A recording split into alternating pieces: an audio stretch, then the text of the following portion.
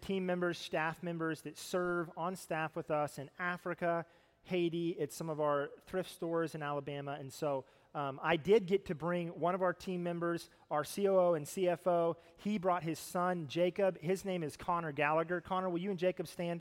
Thank you guys for what you do. Afterwards, we'll be in the back. We've got a little table with some materials. We'd love to talk with you more. My bride, my best friend, she wanted to come up. We've got a little 1-year-old, though, and so she decided wisely not to make that long trek from Alabama. And so Miss Audrey McElveen, she sends her love and her greetings. Our little daughter, Given Gracia, I think she sent her greetings. It came out gaga goo goo, but I think we'll just pass that to you. And then our little man, Arrow, pray for me. This is my first solo trip with our 3.5-year-old. So I'll just let you know, after like an 8-hour flight, or like a 1 hour, a 2 hour, like all day travel, we landed in Anchorage and he said, "More planes?" I was like, "No, we're done." Like, we're done. So he's on fire. He tore up your nursery first service, so they actually took him off-site during second service. But our family, we love you all. We're thankful for you, and they send their greetings. I'm glad to be here this morning. I hope you're glad to be in church this morning. I like to interact and I like to feel the energy. So are we glad to be in the house of the Lord this morning? Yes, all right, cool, yeah. So if that's you, turn to your neighbor and say, "It is good to see you in church today."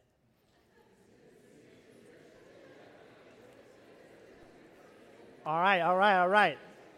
So now you had a first choice and a second choice. I don't know what made you choose your first choice, but turn to your second choice and say, "You look like you could use some church, my friend."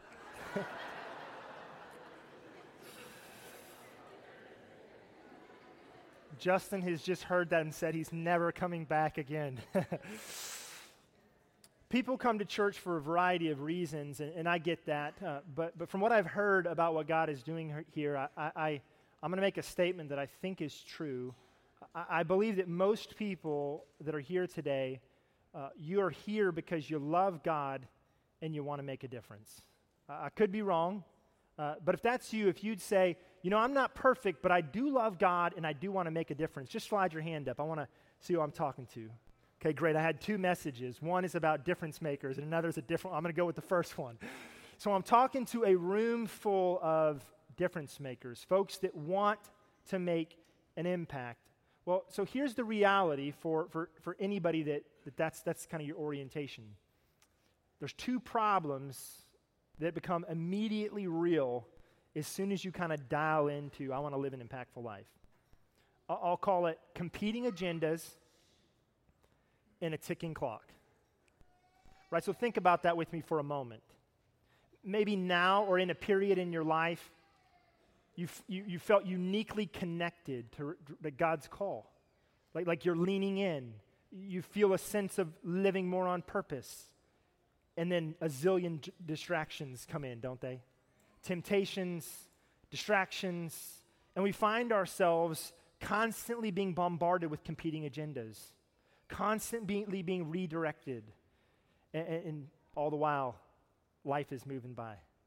You ever pillow your head at night, kind of look over the day, think over the events, and say, "Dear Lord, there must be more to life than wiping tails and paying bills"? Anybody relate? Right? We get caught in the mundane and just kind of like, I'm just going to go with the flow. I came to faith in Christ at a young age, and in relatively short form, my competing agendas became clear for me. If I were to describe them in one word form, I would say accolades and assets. I wanted to see my name in lights, right, be famous, and I wanted to pack away the dough. Can anybody relate to any of that, right? And for me, my ticket was sports. I love sports. We grew up in an athletic family. Did I tell you I loved ball? My father coached high school football. He coached us in baseball, coached basketball. For a period, he was an athletic director. And after a practice, we were down in Florida. We'd moved from the West Coast out to Florida. And after a practice, he came up to me, and he could see that an idolatry had set in. And he basically said, "Son, life is short, and it's not about a game. God has a plan for your life. and success is selling out to God's purpose for your life. Great advice. Only for me, it was at odds with my plan for my life. You see, I had an agenda. I had personal goals that I wasn't taking through the filter of, does it align with God's desires? And so now that advice was at odds with my spirit. It really crystallized an internal tension. I wouldn't have said it this way back then, but I really wanted Jesus to follow me. So not too long after that conversation with my dad, I was in this wrestling match. We had a big football game Friday night. Late in the night, Thursday, I'm in this wrestling match, and I finally stand up in my room about 2 a.m. and I say, God, this is my life, and this is my plan for my life. Thinking I'd kind of settled it, moved on, there was a big hurricane that formed out in the Gulf. The only time that you can ride waves in the big pond we call the Gulf of Mexico, it's way down in the south. The only time you can surf is when the storms would come in. And so my brother and I took that storm as a cue to go catch waves. And so there was these massive waves that were breaking on the beach. We call them beach break. And so my brother and I were racing to see who could get to the water first, and I was trucking as fast as I could, and this big swell, it reformed, and just before it crashed on the beach, I just dove headlong into it, and when I hit that water, as I had 100 times before, this time something happened. It was like a shock just raced through my body. Immediately I knew something was off. Instinctively I knew to lay still, but the momentum of my dive just carried me through the water. I remember being face down and groggy. Something was off. I didn't know what. The next wave, it rolled me over, and as I came to and I began to collect myself, I could see the air, I could see the surface, and when I tried to get up, my body wouldn't work. Panic raced through my veins. Here I am underwater. My lungs are crying out for breath. Try as I might, I can't get the surface. In a last-ditch effort, I put my lips together, sought to suck in air, and I got water. I sucked in water. I passed out. I immediately got caught in what's called a longshore current, and so my body was pulled under and down. My brother saw me dive in, didn't think anything was wrong. He went back to get the football. Some time passes, and he literally walks right up to the place where I dove in, and he looks out in the water, and he can't see me. He thinks I'm playing a joke, and so he leaves where I dove in and begins to look in the bushes, and every moment that passes, I'm dying. After some time of searching, my parents had parked the car, made their way down, and to make a long story short, they joined the search, and they estimate that about 5 to 7 minutes passed from the time my brother saw me dive in to the time my family saw a stranger. He was waist deep in a slack pool of water, and he was lifting up a hand on a corpse. My mom, she hit the beach and began to scream, God, don't take my son. God, don't take my son. My father ran down and pulled my lifeless body out of the surf. I had no heartbeat, no pulse, no body functions. I'd flatlined. Technically, clinically, I was dead. Y'all know the 911 stories. Eventually, my brother got my mom up. They ran to the nearest house. The EMTs, the defibrillators, I was put on a helicopter, life flighted to Tampa General Hospital, and I don't remember much of the first week. But I do remember gagging too. I was choking on something, and when I came to, there was tubes in my throat and my nose, sensors all over my body. Couldn't move anything. I could see my father in the corner of the room, and the first words out of my mouth were these, Dad, how did I do in the game? We had a big game at Lemon Bay High.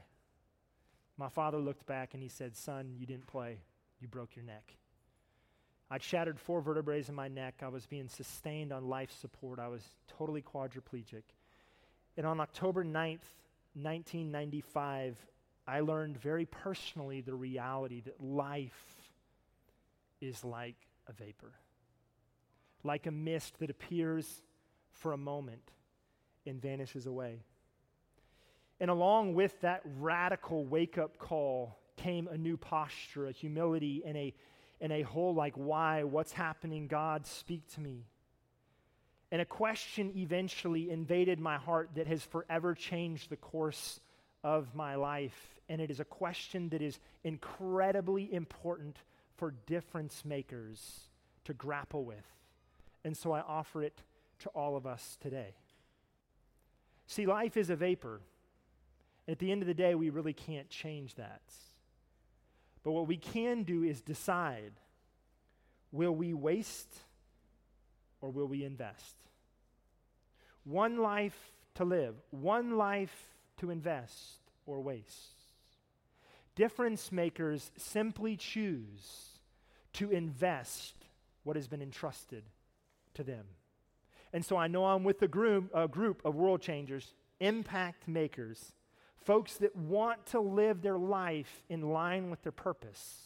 And so the next little while, I'm going to offer some timeless biblical truths, unpack some scriptures that will radically transform your capacity to make the difference you are called to make. And the talk I've entitled simply this: Invest Your Vapor. So if you have a photographic memory, awesome, you're cool. If you think with a pen and a pad like me, this would be the time, grab it. We're going to unpack some things. Sometimes people will grab phones and take pictures. You're fine with that. Doesn't bother me at all. I truly do believe that there's some things I want to add value to your life today. Share some things from Jesus that have been helpful for me that I know can be helpful for all of us. And so I do believe this morning there's some truths that if we latch onto them, they will truly help us. And so I want you to make sure you have capacity to capture some of those things, okay? So the question that we're going to ask and kind of think about for a moment that will set tone is simply this. This is important for people who want to invest. How are we stewarding our lives? You see, sometimes we have to stop and we have to take inventory, right? We can't change the past, but what we can do is we can say, where are we at? What's happening now? What do I need to recalibrate? What would it look like to look different forward? So this is a non-threatening question. God's grace is sufficient for every day that is past. We're simply saying from this day forward, we would like to invest well, right? And so the question is what does our stewardship look like? Is our stewardship aligning with our purpose? Now, let me share just a couple things real quickly.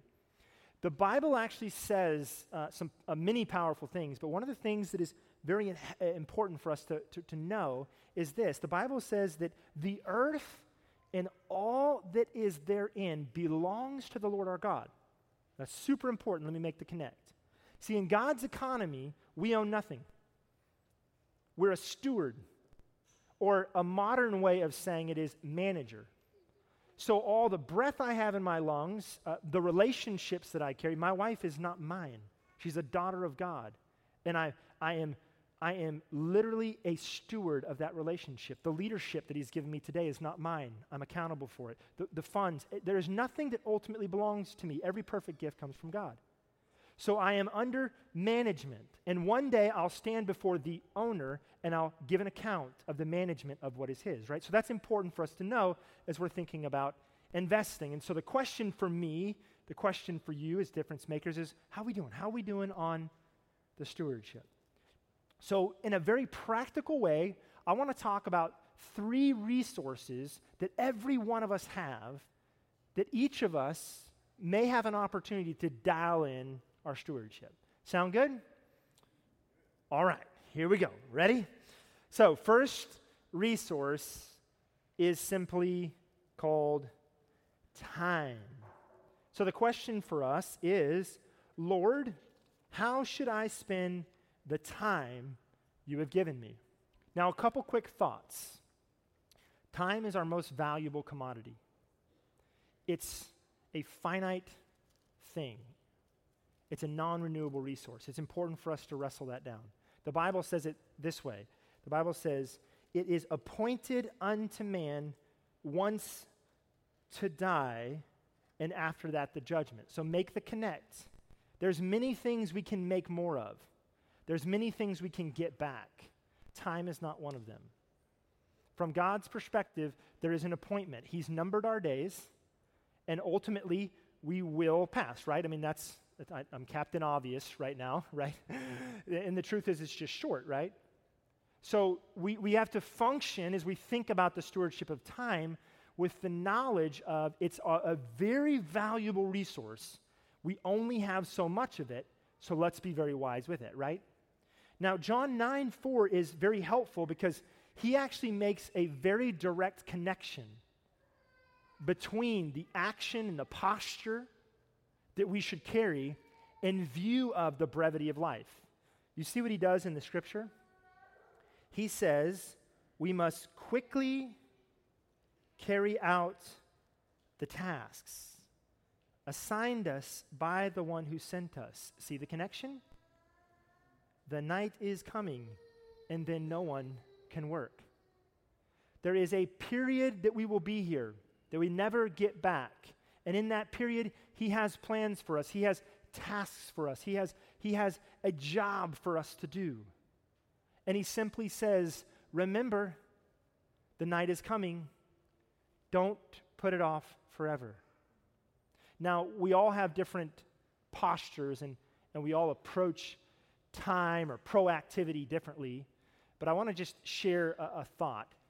Anybody in here ever heard the term paralysis by analysis? Anybody?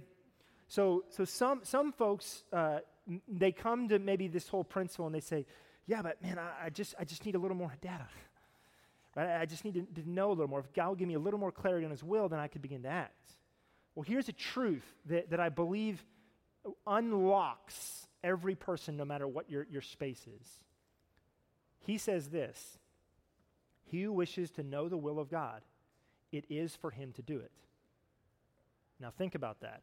He said, no, I need to know the will of God so I can do it. That's why I'm stuck. But look what he's getting at. We want to know the mysteries, the nuances, the unique kind of variance for our path. And he says this: I have already made much of my will clearly known. Act on the known will of God, and I will reveal to you the nuances for your particular journey. So capture this. The Word of God is chock full of promises, exhortations, commands. We have so much clarity ever before us, right? So he says things like, do not forsake the assembling of one another. You all are here, right? You're here, you're assembled. Praise God. You're acting on that call. He says things like, study to show yourself an approved workman that can rightly divide the word of truth. And you don't need to be ashamed. So what is he saying? You don't have to ask God if he wants you to spend time in his word. He says things like, pray without ceasing. You don't have to ask God if he wants you to pray. He says, share the gospel, make disciples, give. You see what I'm saying? There are so many commands that we should, instead of questioning God and constantly getting stuck, we should actually move on them. And here's what he does. When we are faithful in those small things, when we are obedient and we trust him and we simply say, we're aligning our lives with what you say, then he begins to reveal and entrust us with more of the details in the unique spaces. And so we look at what he says in John and we start by saying, Lord, I'm going to spend my time obeying, following, moving, trusting you, doing as you say. Yes, Lord, I will. And let him move from there. I was thinking about this and the power of a life spending their time doing what God has called. And I couldn't help but think of Marie. We work in slums in Africa and in Haiti, and by God's grace, we're serving hundreds of thousands of people right now globally, and all their stories are beautiful. Marie was caught in intense poverty. She unfortunately lost her father. She was incredibly poor. Slum of over 300,000 people. Average person making around $1.25 a day. Uneducated, without hope.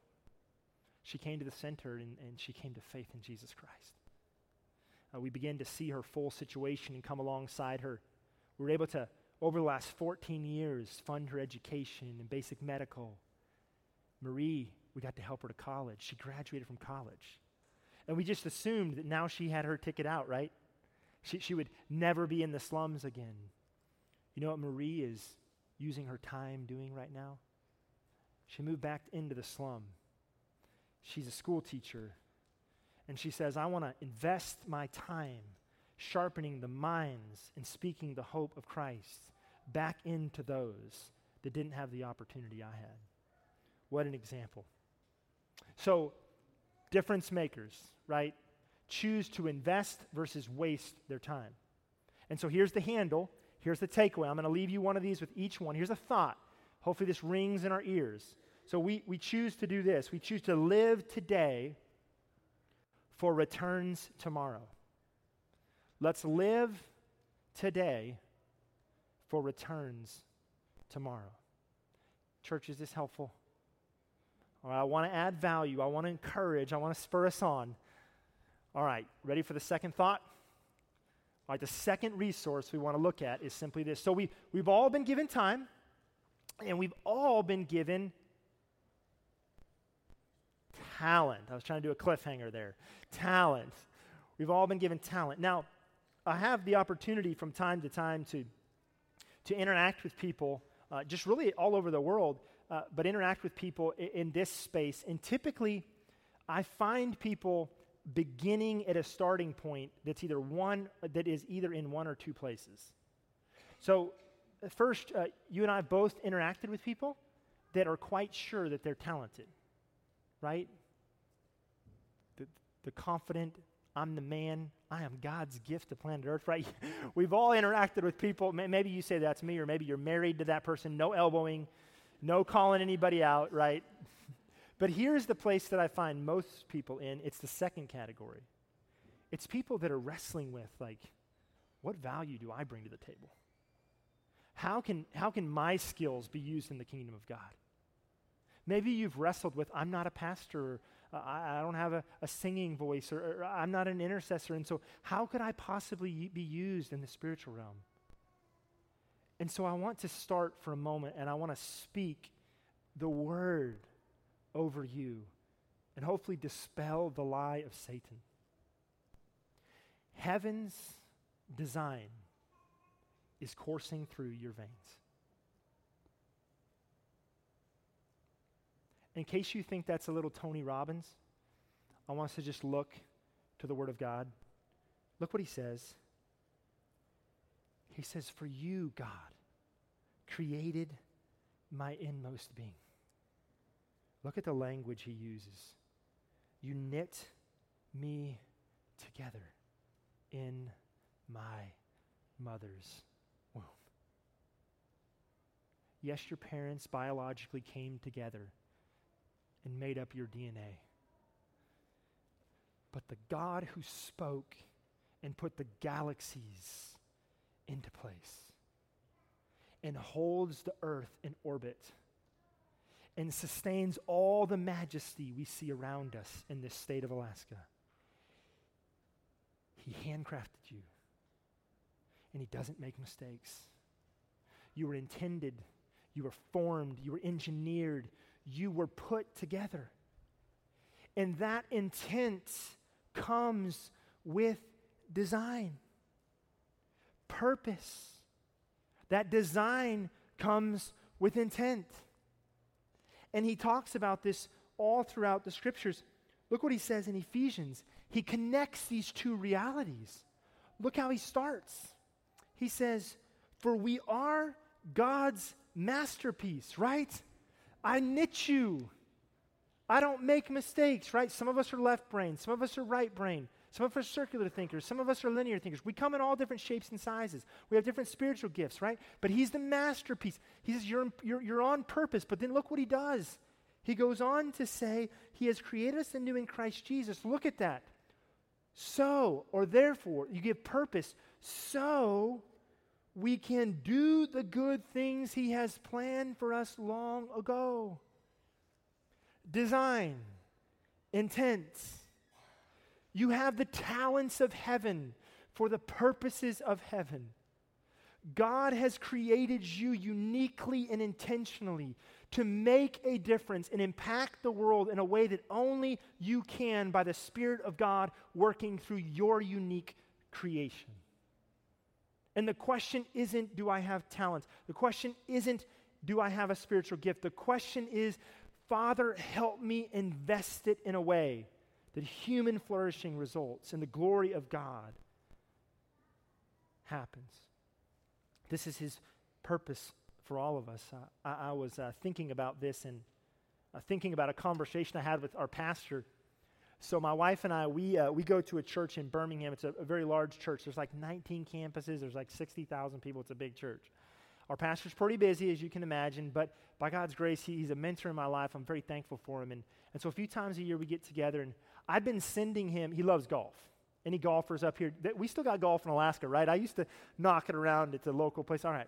So he loves to play golf. There's a few more courses down there. I've been sending him golf balls throughout the year, right? Trying to do those special gifts. And here we are at Starbucks in December, and at a certain point in the conversation, he says, hey, Micah, by the way, about those golf balls. It's like, I have all the golf balls I need. He's like, and honestly, like, I have everything I need. There's really no gift you can get me. So I appreciate the intentionality, but he says, there's only one thing you can do for me. He says, take what I entrust to you and go and help others with it. That's my sole desire. Use the equipping. Use what we're passing along and go put it into work. And I begin to think about that and think about our talents and how God wants us to use it. And I want to offer this handle for us. Let's acknowledge our talents before God, and let's just simply commit to work today for returns tomorrow. Yeah, we need to take care of our families. Yeah, we got to pay the bills, but there's so much more than that with the talents that God has given each of us.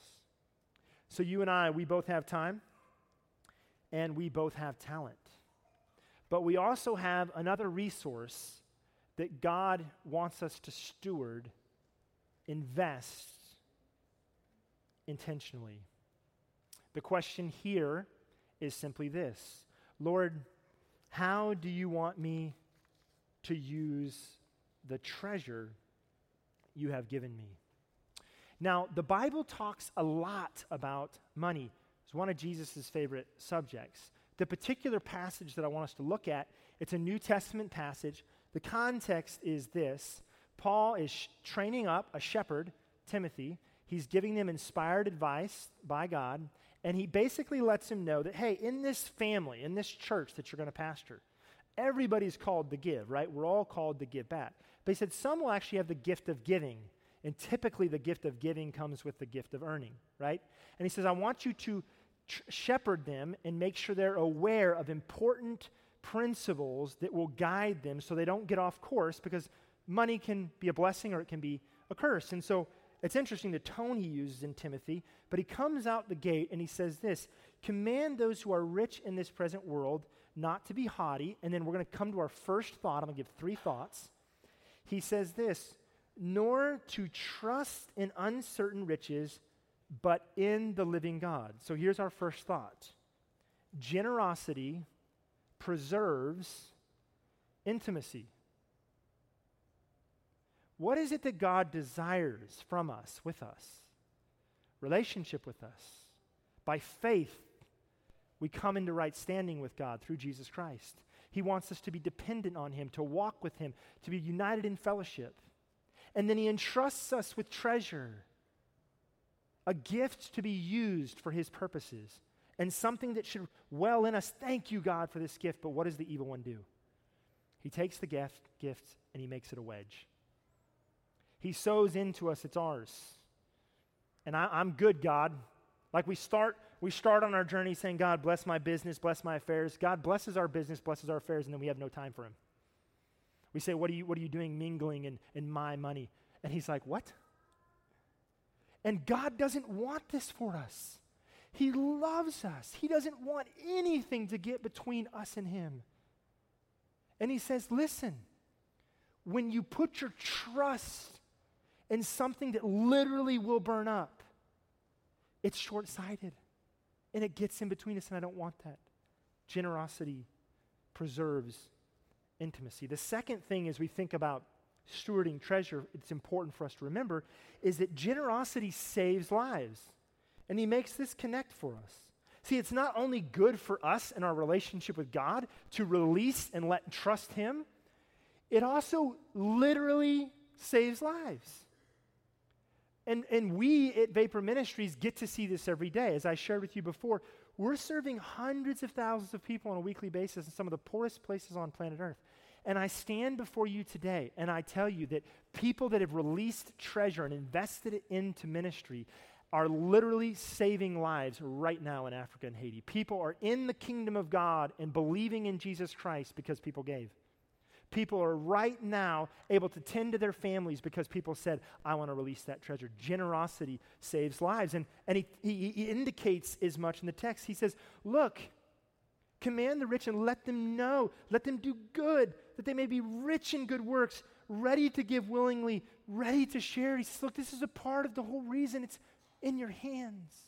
And I have to be reminded of that continually. It's not mine, God, it's yours. It's for making a difference.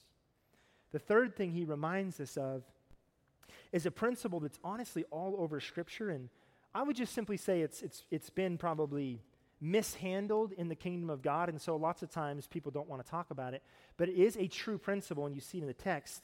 Generosity has a great ROI, or return on investment. And look what he says. He says, look what you're doing. You're storing up treasure for yourself, themselves. There's places that say you're storing up treasure where moth and rust do not corrode.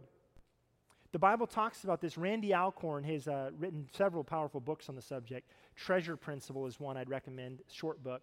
The exhaustive book on the subject is Money, Possessions, and Eternity. It's like an encyclopedia. It's big. But one of the big things that you have to come away with is God incentivizes generosity. He sees the widow's mite. He sees the gift made in faith. He takes record of it. It matters to him. It isn't a quid pro quo. It's not that he owes us in the terms that we can think about it. But he says, it matters. I watch and I will reward. Believe it or not. So here's what's crazy. You have passages like Proverbs 19 and 17 that connect those two things, right? Generosity saves lives. Generosity has an ROI. Let me share it with you. It's crazy what he does. Look what he says. He who is kind to the poor lends to the Lord, and God will, promise, reward him for what he has done. No. When I do something for the poor, I'm being kind to the poor. And in one sense, that's true, but God says, I take note. I draw personal allegiance with the poor. Matthew 25. And when you do to one of the least of these, you do it to me, my brother, and I will reward. It is a promise. You can take it to the bank. Lending to the Lord. And this is what he wants for us. He wants us to break free. He wants us to get out of the wasteful patterns. He wants us to understand that we have opportunity to invest and live a life that is so much more fulfilling and purposeful and impactful than we would otherwise. As I was thinking about this, I was thinking about this young man in Africa. And I was thinking about him because sometimes people say, yeah, one day when I'm rolling in the dough, I'm going to cut some checks. And it don't work that way in God's economy, right? It starts with steady plodding, the little things. And I thought about Hasmin, this little boy on the right. I actually took this picture back in 2005. I was living in Africa. We were building our first center. I aimed high because the little boy actually had no pants on. You can't tell in the picture, but he smelled like a trash can.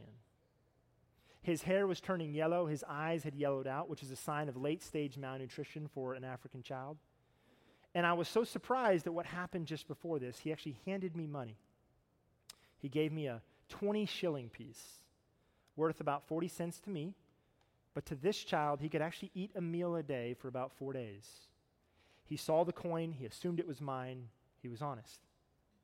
So I handed it back to this little boy, and I said, hey, you're honest, through a translator. I said, take it, use it how you wish. Next day, he came to show me what he did with the money. I didn't even recognize him. The reason I didn't recognize him is he had went down and he got his head shaved, got a bath, got lotion put on his skin. He wanted to feel the sensation of being clean. You see, this little boy was somewhere around the age of 4, and the reason he smelled like a trash can was he was living in the trash dump.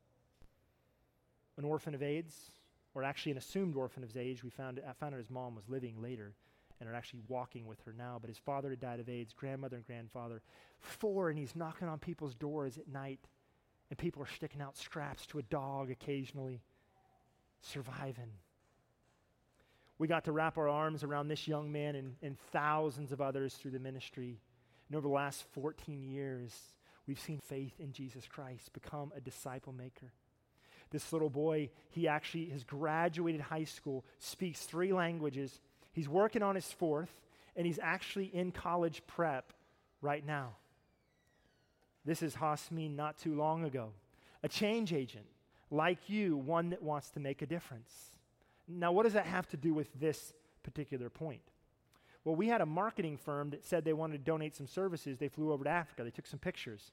They came back and they said, I wasn't on the trip. And they came back and they said, hey, look, there's something you need to know. And they gave me this picture. My wife and I have been giving him $40 a month to steward. And he's been taking a portion of that treasure, and he's been reinvesting it. He buys rice and grain, and he goes into the slum, and he says, I'm no longer poor because I have resources, and he gives to the poor. He gets shoes, and on this particular occasion, he went and bought some cleats for a young boy, and they caught him in the act of simply taking some of his treasure and going back and entrusting it to help others. You see, difference makers choose to invest. And when it comes to treasure, maybe a helpful reminder for us could be something like this. Let's spend today for returns tomorrow. Yes, he has given us resource in part for our enjoyment and to care for our families, but there's more beyond it, and you and I have the opportunity to invest. You see, what happens when we do this well, when we think about our time, our talent, and our treasure, and we day in and day out, week in and week out, we steady plod, we say, Lord, I'm going to be faithful. There's a cumulative effect. There's a downstream effect. And here is a truth for all those who invest well. Great returns follow faithful stewardship. Let us have a backwards-looking perspective. Let us get the vantage point of that day we will stand before him in his glory. And let us think of that time. What is it that we will wanted to have lived for? What is it that we will wanted to invest in? And I submit the difference makers that choose day in and day out to invest live in such a way that when you look back, there's few regrets. And that's the desire for each of us. So at Vapor Ministries, we actually are a bridge. Men and women, churches, businesses say, hey, we feel led to invest. And then we in turn take that on your behalf, on donors' behalf, and we go into slums or third world environments, some of the poorest places on planet Earth. And then we move in and we actually execute our mission.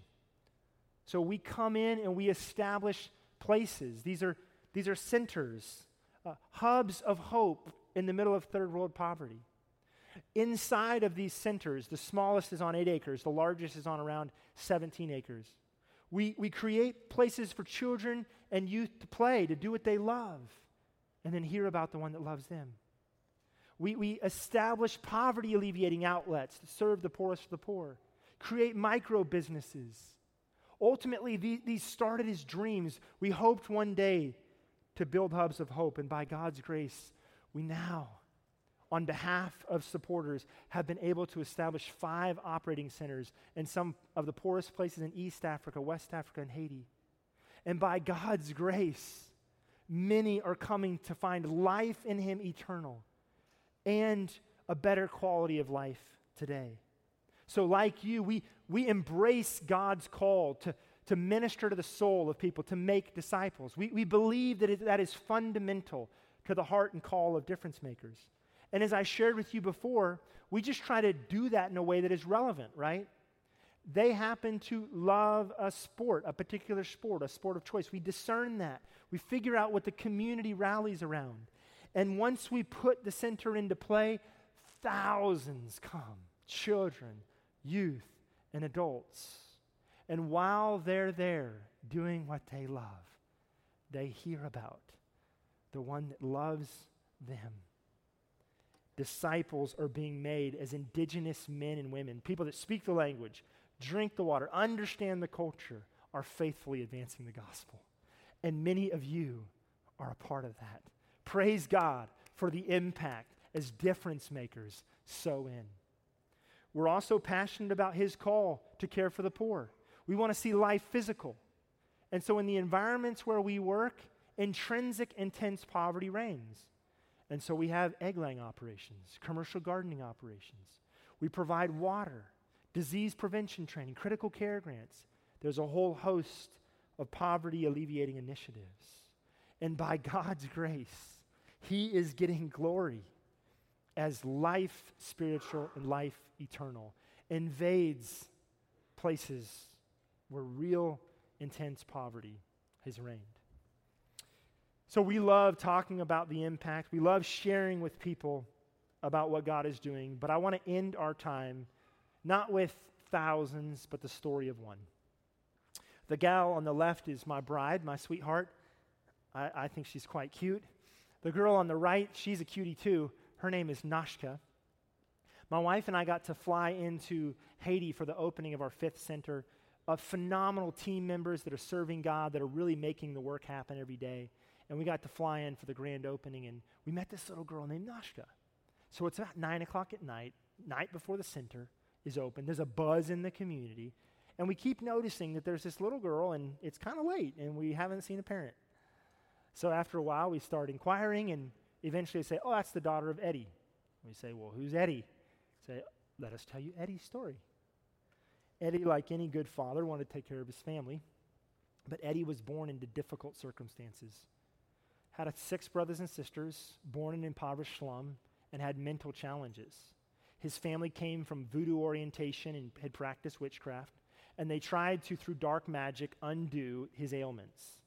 Somewhere around the age, we think of around 6, they basically said he's too much of a burden on the family. They took him deep into a forest back behind the community, and they went to sacrifice him to a gods to change their circumstance. Knife to chest, they ultimately decided we can't do it, and so they left him in the woods and said the gods will determine his fate. Little Eddie survived. Some of his brothers and sisters actually used to sneak scraps from the table and stick it into snake holes along the river. He married another gal that was orphaned and was struggling with identity herself. They had 2 kids. And now Eddie had more responsibility and more burden. Struggled with fatherlessness, struggled with hope and purpose, and now was struggling to care for a family. In desperation, he illegally crossed the border into the Dominican Republic, hiked through 60 miles of bush until he came to Santiago. There, the wrong people caught him. He was extorted, and by the time he came back to Haiti, he was desperate. He was ready to be done with life. But he heard that there was a center coming. We hire locals in the process of building out the center. We hired over 2,000 in the last cycle for the temporary work on the project. He came and shovel in hand, he began to do work on a place in his community that would transform lives. There he heard the gospel of Jesus Christ. He learned that there is a Father that loves him and would never leave him and forsake him. He came to realize that this God loved him so much that he sent his Son, that if he would believe in him, he would have eternal life. He came to faith. He worked so hard during that project, and when we were ready to award permanent jobs, he won the first job, night guard, got promoted to day guard, then grounds crew. And now he is the reason that center is so beautiful. He's the ground superintendent. He makes sure every piece of grass is cut properly and defends that center with his life. His little girl was the first little girl enrolled in the league. She's come to faith in Christ. He's feeding his family from the sweat of his own brow. He's a disciple maker, an elder in his local church. Like you, he's a difference maker. We're serious about touching thousands of lives.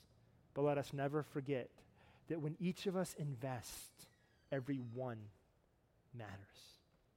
So as we bring our service to close, I want to end with just a few thoughts.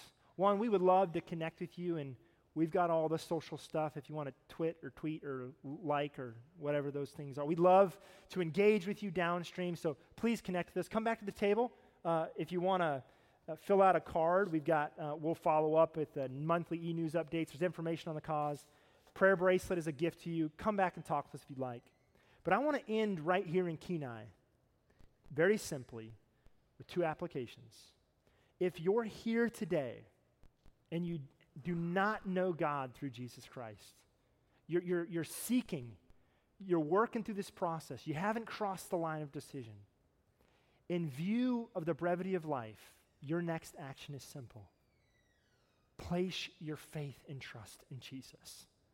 Run to him. The Bible says if you confess with your mouth and believe in your heart the Lord Jesus, that God has raised him from the dead, you will be saved. I beg you, I urge you today, turn to Christ. Trust in his work on your behalf. And he says he will make you right with God. Life is too short. Give your life to him. And if you're here today and you know Christ, it's simple. Go before God and ask him, where do you want me to adjust? Maybe he's calling you to tweak dials and use more of your talents in a way that is more meaningful. Maybe he's asking you to be a better steward of time and maybe to carve out more time to help mobilize gospel reach through the church. Maybe he's asking you to relook at your budget and find room to allocate more towards kingdom work. I don't know. I'm not the Spirit. Will you go to him today? Will you ask him to show you? And will you choose to say yes as he guides? Faith family, thank you so much for your time and attention. Truly a privilege to be with you all this morning. I hope the Word of God speaks to you. Thank you for your time and attention. God bless you all. Let me pray and close this out. Jesus, we love you. We praise you. We exalt your holy name. You are great and you are greatly to be praised. It's all by you. It's all for you. It's all through you. We exalt you and we lift up your name. Father, help us. Help us to love you and love your mission, love your ways so much that nothing gets in between us and you, and nothing gets in between us and the difference you have us to make. Help us to invest our lives. Jesus, you're it. We love you. And we give ourselves to you now. In Jesus' name we pray. Amen. Thank you.